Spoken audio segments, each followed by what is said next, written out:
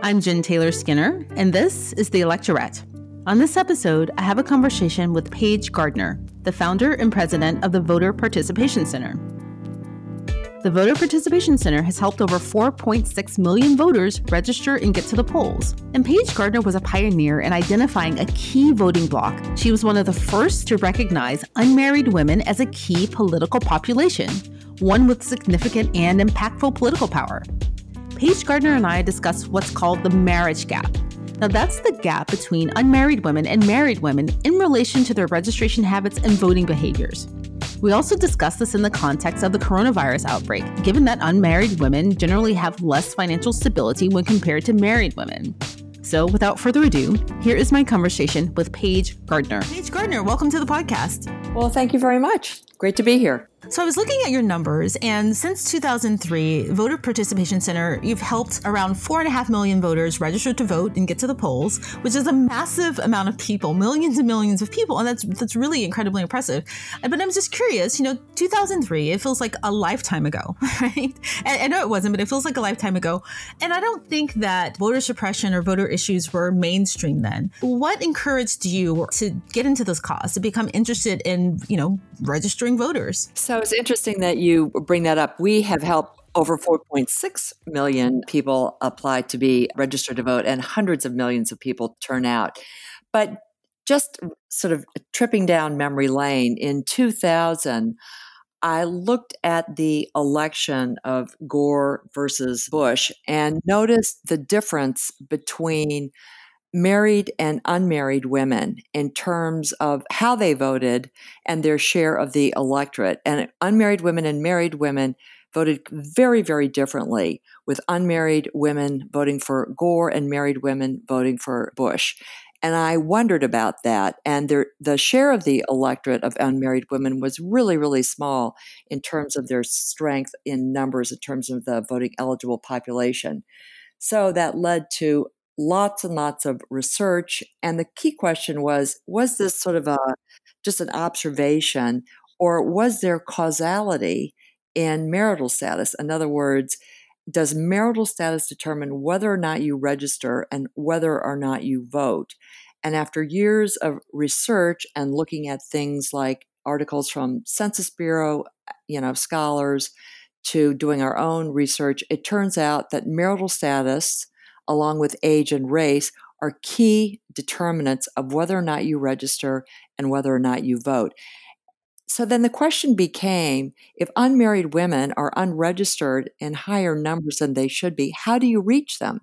So then what we did at the Voter Participation Center was pioneer mail-based voter registration targeting a particular demographic all across the country. And that was really revolutionary. We created for the first time the first list of unregistered people in this country because, as you know, no state keeps a list of its unregistered citizens. So we had to create a list of unregistered unmarried women, mail them a voter registration application, and then make sure that voter registration application got sent to the appropriate elections official. We did that after a number of years, and then it turned out that this process was successful with other underrepresented demographics, persons of color and young people. So that is how our programs evolved to include what we call the rising American electorate, which is unmarried women, persons of color, and young people, who are now 64% of the entire voting eligible population in the country today. More than 150 million people.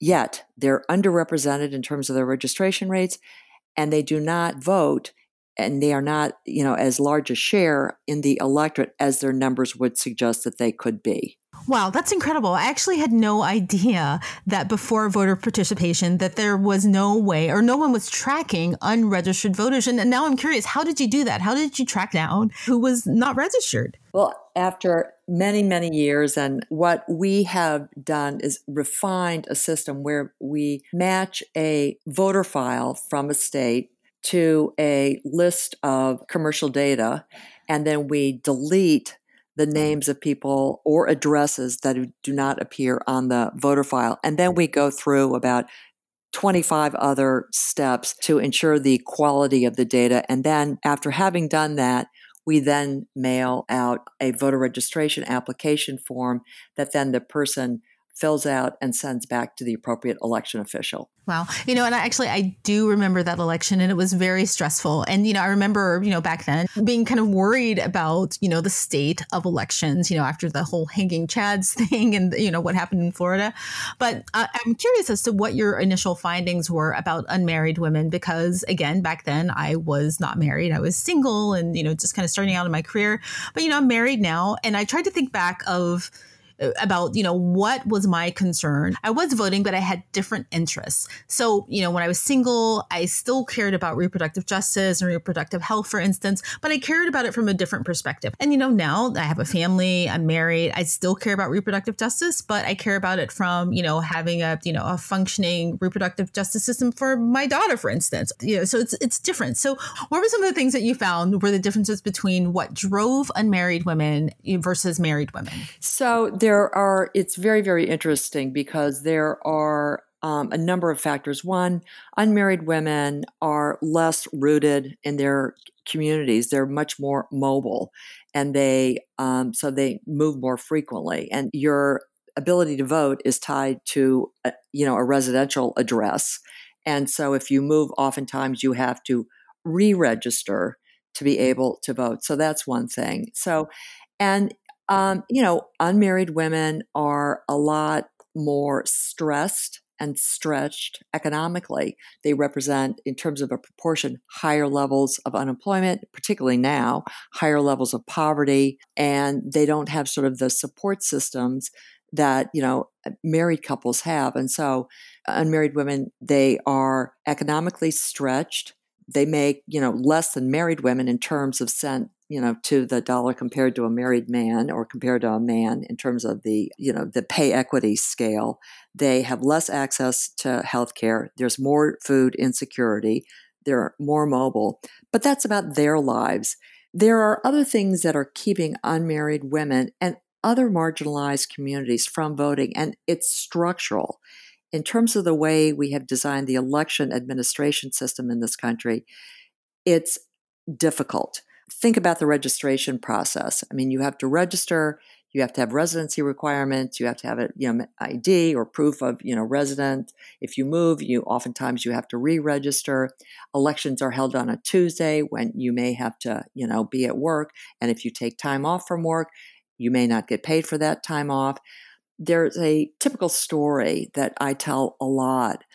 After each election, we usually do focus groups among people who did not get a chance to vote. And there was this one heartbreaking story that I will never forget, which there was a woman, a single mom, in the focus group talking about standing in a line that was going hours and hours and hours. And she had her child in daycare. And as you know, if you're late to pick up your child, you get penalized financially every 15 minutes. And so this is what she said in the group. She could hear it, cha-chink, cha-chink. And, she was a minimum wage worker, a service worker, and she literally could not afford to stand in line to vote because of the structure of the way we handle voting in this country. And so she made the choice of picking up her child from daycare. And at some point, you just have to do it. So in any event, so that was a story of a failing of our democracy for this woman who wanted to vote and yet had to choose between her right to vote and being a mother.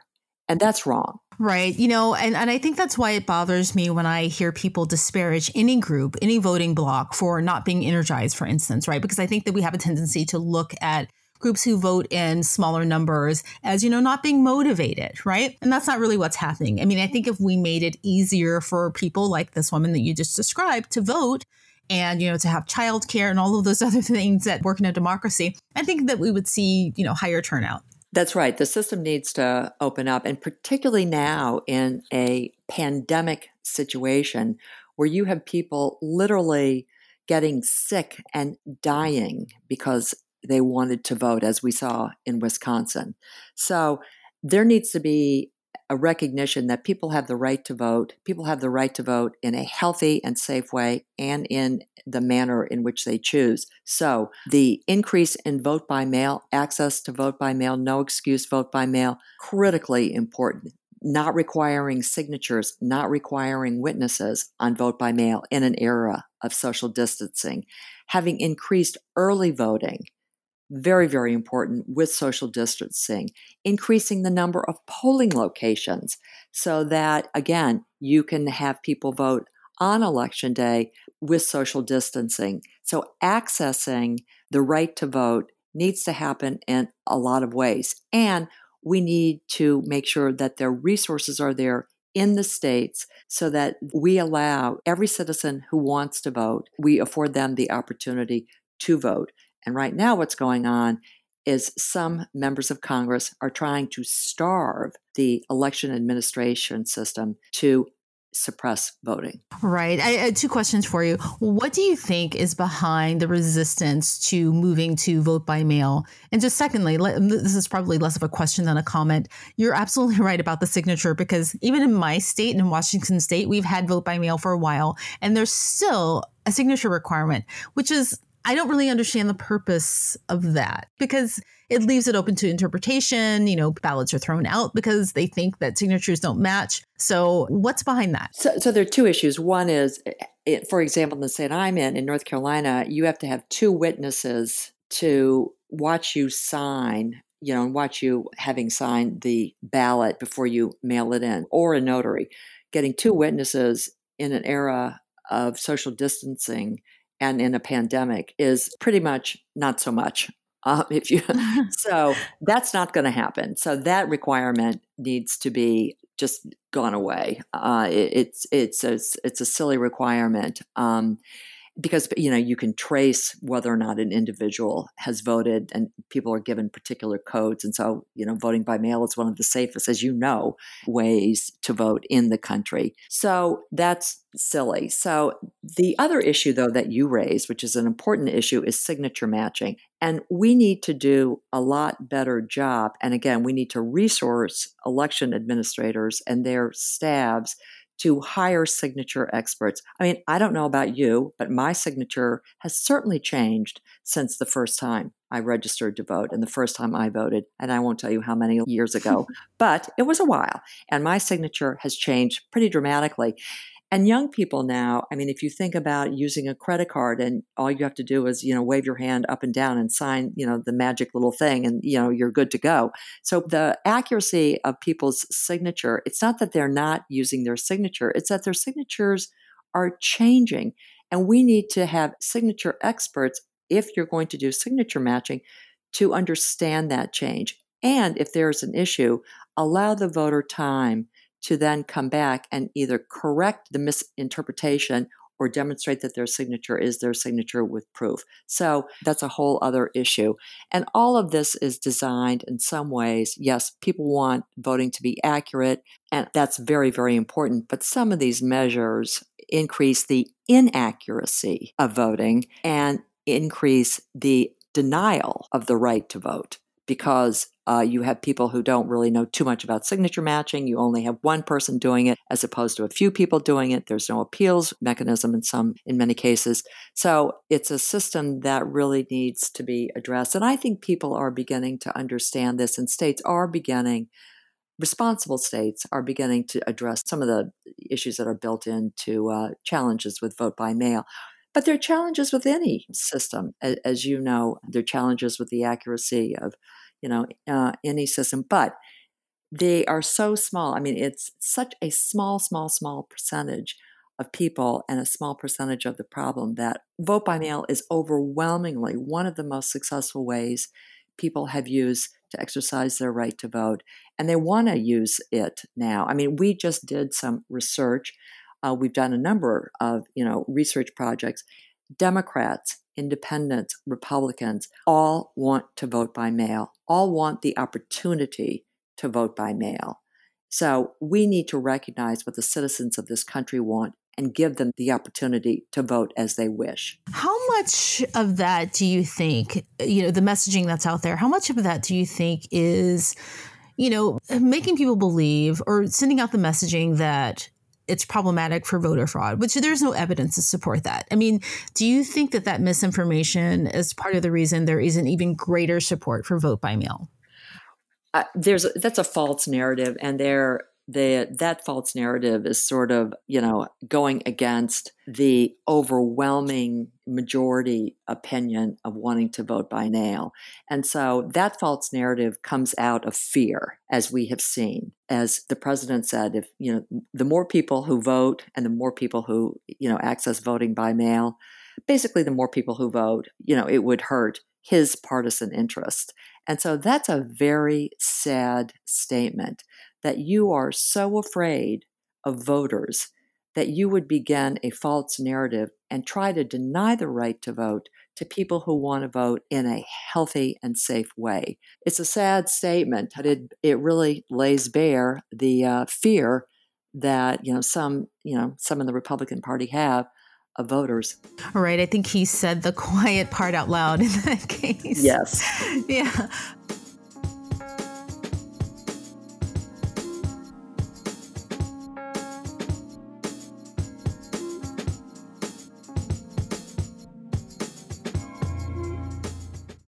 This episode is brought to you by Shopify. Whether you're selling a little or a lot, Shopify helps you do your thing, however you cha-ching. From the launch your online shop stage, all the way to the we just hit 1 million orders stage. No matter what stage you're in, Shopify's there to help you grow. Sign up for a $1 per month trial period at shopify.com/special offer, all lowercase. That's shopify.com/special offer. I mean, if you look at what's happening now with the pandemic in terms of the rising American electorate, and particularly women, in the last great recession, that was a recession that really disproportionately impacted men and the manufacturing sector and the construction sector. What's happening now is just the opposite. This pandemic is disproportionately impacting women. And so you see higher unemployment rates around women. You see, and obviously they make less than men. And so you couple higher unemployment among women with less of a base in terms of a pay scale, and you have a devastation among women in this country, an economic devastation among women, particularly unmarried women who earn less than their married counterparts.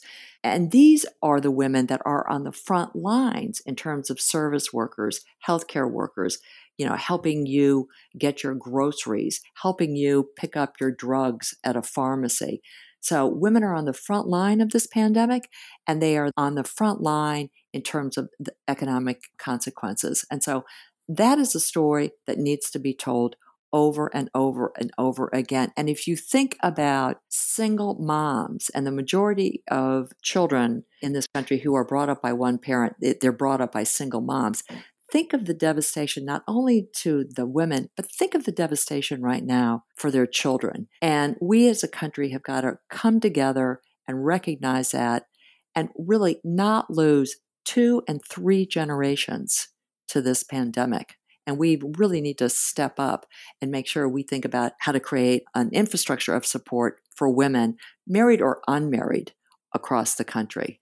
And that's a big piece of what the Congress and the states need to grapple with and address. Yeah. I mean, when you think it through, women are being hit by this pandemic from economically in so many different directions, right? The fact that we are often in caretaker positions, which are considered, essential positions right now, right? Like women are the nurses who are on the front lines. They're also the people who, rely more on childcare, and they do the childcare, so this is going to be a massive hit to women economically long term. And like you said, it's going to reverberate for generations.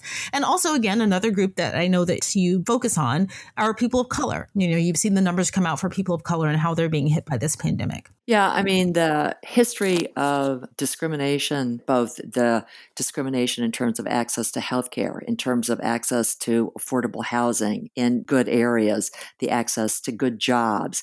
It's devastating what's happening now to particularly African Americans and their communities. And this shines a very bright light an ugly piece of America. And it's something that we want to address. And it's something that this pandemic hopefully will allow us to say, okay, now is the time. We cannot afford to let this kind of discrimination and this kind of opportunity cost to the country in terms of lost wages and lost talent happen because of race. I'm curious, if unmarried women, this group that you initially started to focus on, if you could get them to vote and they had access to, the ballot at the same rates that married women had, without all of the barriers, what do you think the direction of the country policy-wise would look like? I think that if you think about unmarried women and other members of the rising American electorate,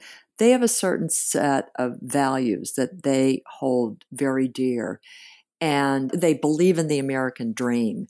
They believe in people working hard, playing by the rules, and, getting the rewards of working hard and playing by the rules. They believe in opportunity for people all across the spectrum, whether people agree with them or not, or look like them or not, they agree with opportunity. And they want this country to be strong. I think you'd have a different set of elected officials who finally represent the values of the overwhelming majority of this country. 64% of the voting eligible population. And yet you have a Congress that doesn't look like the population and doesn't legislate like the population. Think about it. Healthcare has been the number one concern for pretty much every single American in this country. They want access to quality healthcare.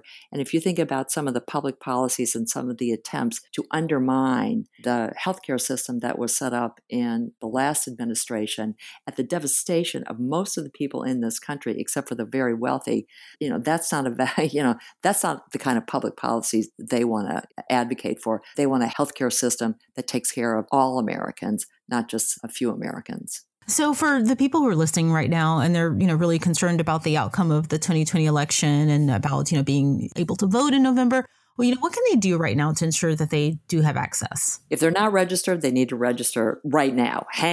Whatever you're doing and you're not registered, get online, go register. The second thing is there are many, many states, as you know, 34 states in the district have no excuse vote by mail. And there are many states right now where you can ask the state to send you a ballot in November. So go ahead, apply to get a ballot. If you live in Florida, or if you live in North Carolina, if you live anywhere in a state that's allowed right now, and there are many, many states where that is, then go ahead and ask, apply to vote by mail in the fall. The most important thing is to access information so you know as an individual all the ways in which you will be able to exercise your right to vote. But the most important thing to do is to exercise that right to vote and to exercise it in a way that makes you feel healthy and safe in doing so.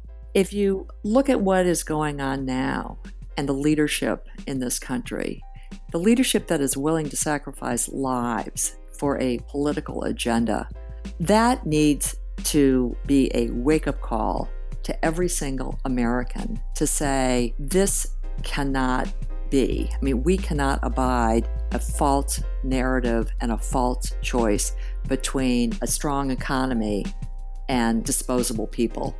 That's a false narrative. And if you believe that's a false narrative, then you should go vote. Wow. Well, Paige Gardner, thank you so much for joining me. And thank you for all of the work that you've done. I wish you well. And thank you again. All right. Thank you. Bye-bye. Thank you for listening. The Electorette is independently created and produced by me, Jen Taylor Skinner. And of course, I'm the host. But I also do all of the editing, the audio, and the graphics. You name it, it's on my plate. So if you enjoyed this episode of The Electorette, please help The Electorette grow by subscribing. Just hit the subscribe button on whatever app you use to listen to podcasts. Also leave a review for The Electorette on iTunes. Lastly, one final way to help The Electorette is by following The Electorette on social media. That's @Electorette on Facebook, Instagram, and Twitter. Thanks again for listening, and until next time, keep up the good fight.